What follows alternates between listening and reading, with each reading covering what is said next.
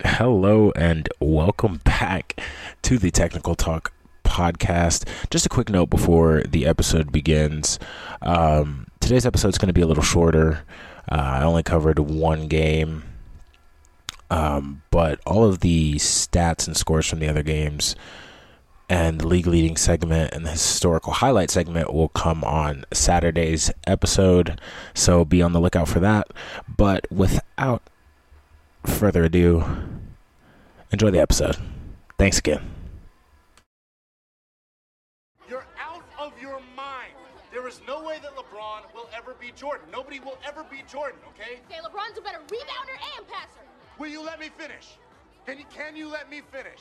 Call me when LeBron has 6 championships. Is that your only argument? It's the only argument I need, Sean! Hello and welcome back to the Technical Talk podcast. This is episode 3. Now, it's been kind of scattered, but hey, 2 episodes on the days that I promised them in a row. Now that is a great start to 2023. But let's get right into it. Only one game recap today, and it was the Charlotte Hornets taking a trip up north to face the Toronto Raptors at Scotiabank Arena. The Hornets came in at 11-30, which was good enough for 14th in the East, while the Raptors, on the other hand, were coming in at 17-23, good enough for 11th in the East. The Raptors' last game, they took home a W against Portland, 117-105, and for the Charlotte Hornets, they lost against the Pacers, 116-111. Getting into this game, the overall narrative that I really held on to was finding out that this was going to be the battle of the 29th and 30th ranked three-point shooting teams in the NBA. Toronto at 29 and Charlotte at 30. So the two worst. This game was ridiculous. The first quarter was played at such a ridiculously high pace. Not necessarily a high standard of play by any means, but to combine for 69 points in a first quarter is pretty amazing. Just a little fact for you, Charlotte and Toronto combined to go 9 of 11 from 3 in the first 5 minutes and 30 seconds.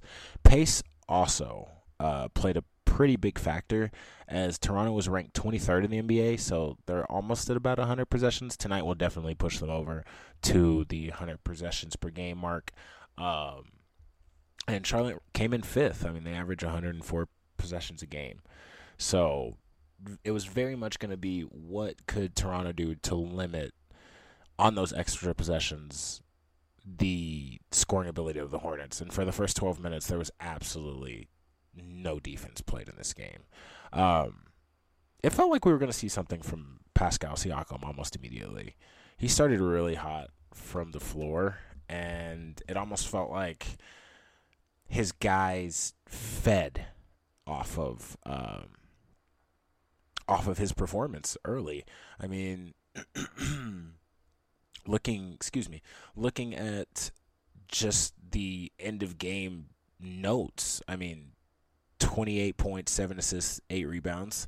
Gary Trent Jr., 24 points, 2 assists, and 3 rebounds.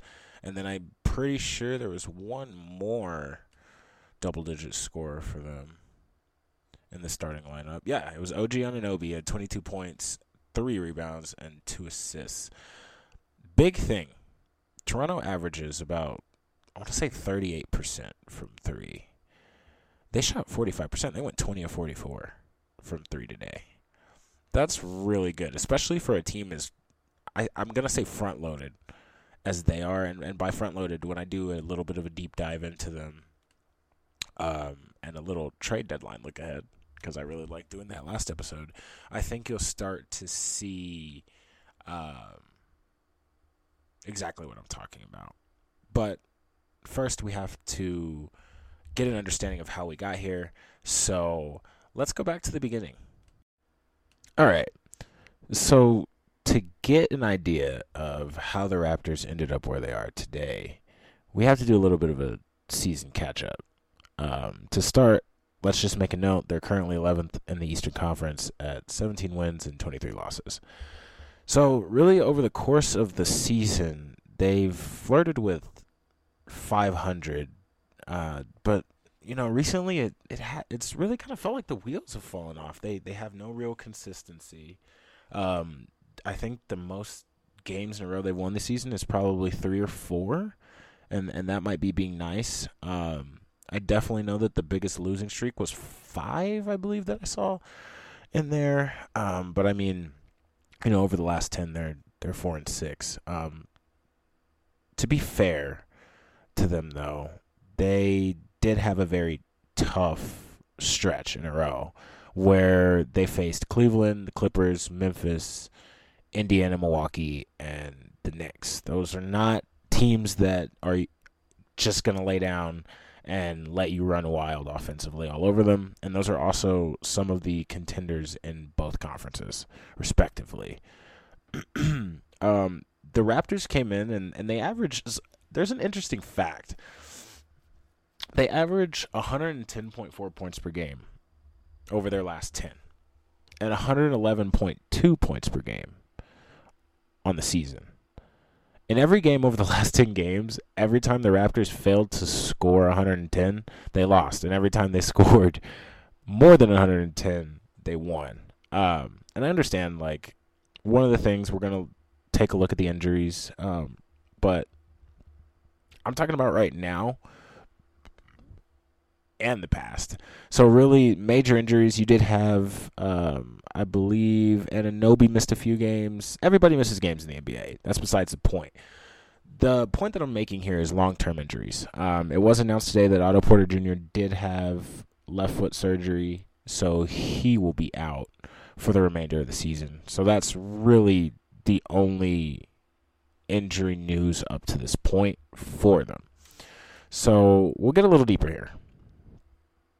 And they came into the season with the 14th most difficult schedule in the NBA. And that's a middle-of-the-pack schedule, almost dead on. One spot from being dead on middle-of-the-pack schedule. And this is a team that went 48-34 last season. That was good enough for the 5 spot. They did lose to the 76ers in 6 games, but roster composition, plays just a humongous part into the playoffs. And that's what we're going to look at. Even after last season, even after a 5 seed, the team really didn't do anything during the free agency period, during the moratorium period, during really anything. Major news, though, Fred VanVleet did turn down that 4-year, $114 million deal before the start of the season. So we're going to be keeping an eye on him as the trade deadline approaches, because he can become an unrestricted free agent due to his player option for next season. So I don't think they'll let him walk. I think VanVleet will be there for a very long time. The only thing that could really throw a wrench into the plans is he's looking for a deal similar to Tyler Hero's deal. He's been very open about that. If you remember during the offseason, Tyler Hero signed a 4-year, around, I want to say, $130 million contract. But, it's also important to note he did make the All-Star game last season. But some other problems have arisen. Fred's three-point percentage is falling off a cliff. First career is about a 38% three-point shooter. Last year, I think he shot, if not in the 40s, then close to 40. He's shooting 32% this year from 3, along with no bench production. I mean, these guys have. I'm going to tell you the minutes. Let's see. The minutes among Toronto players. Pascal Siakam, 37.7 minutes per game, second in the NBA. OG Anunoby, 37.1 minutes per game, tied for third with Fred VanVleet. They're one of their top 3 players in the ground because they have no bench depth. They have absolutely no bench depth. I mean, I scoured and I looked for negative statistics. I looked for their 9th in free throw percentage at 79.6. They're 5th in rebounds. They're 1st in steals. They get 9.4 steals a game. They're top 5 in rebounds per game. So if you have a middle-of-the-pack team with a middle-of-the-pack schedule, but they finished 5th, well, how in the hell are they 11th this season? I think it's the bench. They're 28th in total bench minutes per game at 615 on the season. Their bench composition: Keem Birch, Malachi Flynn, Thaddeus Young, Chris Boucher, Christian Coloco, Juancho Hernan-Gomez, Precious Achua, and Joe Weiskamp literally signed today to a 10-day to take up Otto's spot. Okay, you might say, wow, well, I mean, there have been historic teams that perform well with bad benches. Okay, let's look at literally the team ahead of them, Chicago Bulls. You want to talk about differences in the NBA? I'll take you one spot up to the 10 seed. Derrick Jones Jr., Tony Bradley, Alex Caruso, and Kobe White. How many players from the Raptors bench that I just named can you be familiar with? Is it more than the 3 players that I named off the Bulls? That the average fan might have heard of or knows about, but that's besides the point. And the Bulls aren't even a complete unit by any means, but just for comparison's sake. So as the 20-odd days until the trade deadline arrives, and we get through those 20 days, I'm curious to the conversations that Masai Ujiri and Nick Nurse are going to have.